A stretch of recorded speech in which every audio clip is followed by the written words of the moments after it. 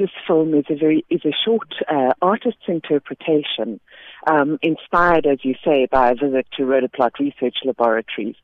And I think what's important is why people should come and see both the film and the presentations that will be made afterwards is because it's important for us to understand the context within which the chemical and biological weapons program was initiated, in order to understand why it's important now for us to follow the findings of the Health Professions Council and also the sentencing of Dr. Basson.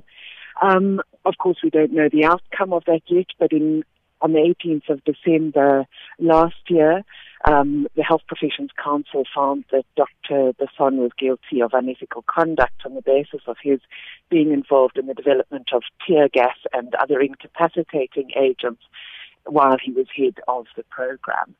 And I think this is particularly important now if we consider the political context we're in, where we see increases in public protest, increases in a sense of threat. Certainly those running the state may be inclined to feel that there's a need to develop similar kinds of agents, as was done in the past, to control crowds. And that was one of the reasons why, ostensibly, Project Coast was established in the first place. It was a response to the 1976 Soweto uprising, where police used live ammunition and killed, as we well know, many school children. And it was after that, when the international pressure came down so heavily on South Africa, that the Defence Force realized that they wanted to develop other means of controlling crowds. And that was where one of the motivations for establishing this program. So I think it's important for us to know what happened. Obviously, one hopes that in reflecting on the past and in having professional associations now hopefully developed precedents and codes of conduct for their members, we might not see a recurrence of this in the future. Now there's Dr. Wouter Basson. He's being held accountable. But what about the others, senior and junior to him, who are also involved in this particular program? Absolutely, Sakina. I think this is one of the shortcomings of the processes that we've been through. I mean, on the one hand, Project Coast is exemplary in that it has been dealt with in a public hearing by the Truth Commission. There was the prosecution of Dr. Basson. Of course, he was found not guilty or acquitted on all charges, and then a professional disciplinary hearing. But if one considers that the Surgeon General at the time, General Neil Knobel, and other senior military officers, but I mention General Knobel in particular because he himself is a medical doctor and approved the production of ton quantities of mandrax and ecstasy, it certainly does raise questions about why Dr. Basson is the only person to be called to account. And also people are calling, for an appropriate sanction, essentially.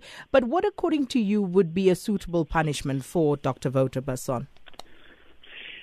Sakina, I'd rather not comment on that. I think it's important that the Health Professions Council comes to a resolution. What I think would be an inappropriate sanction would be community service, for example. But I think what we can point to is that in their findings last year, the Health Professions Council said that as far as they were concerned, a doctor who had been involved in unethical conduct of this nature should not be able to continue working as a medical doctor. That was contained in the findings. So whether or not that will be the outcome is hard to tell. Today we're going to hear arguments in aggravation of sentence, of course, and then followed by that in some time in the future, if not this week, we'll have arguments in mitigation of sentence, and Dr. Basson is expected to call former patients and colleagues to argue in his defense. Now, just finally, Dr. Gould, you obviously will be talking at the session at Wits University later this afternoon. Is it still open to members of the public? Can people still get in? Absolutely, Sakina, we've had a lot of interest. So I would urge anybody who would like to come just to contact Corinne Govender at the Steve Biko School of Medical Ethics and just confirm their attendance because I think seats are limited.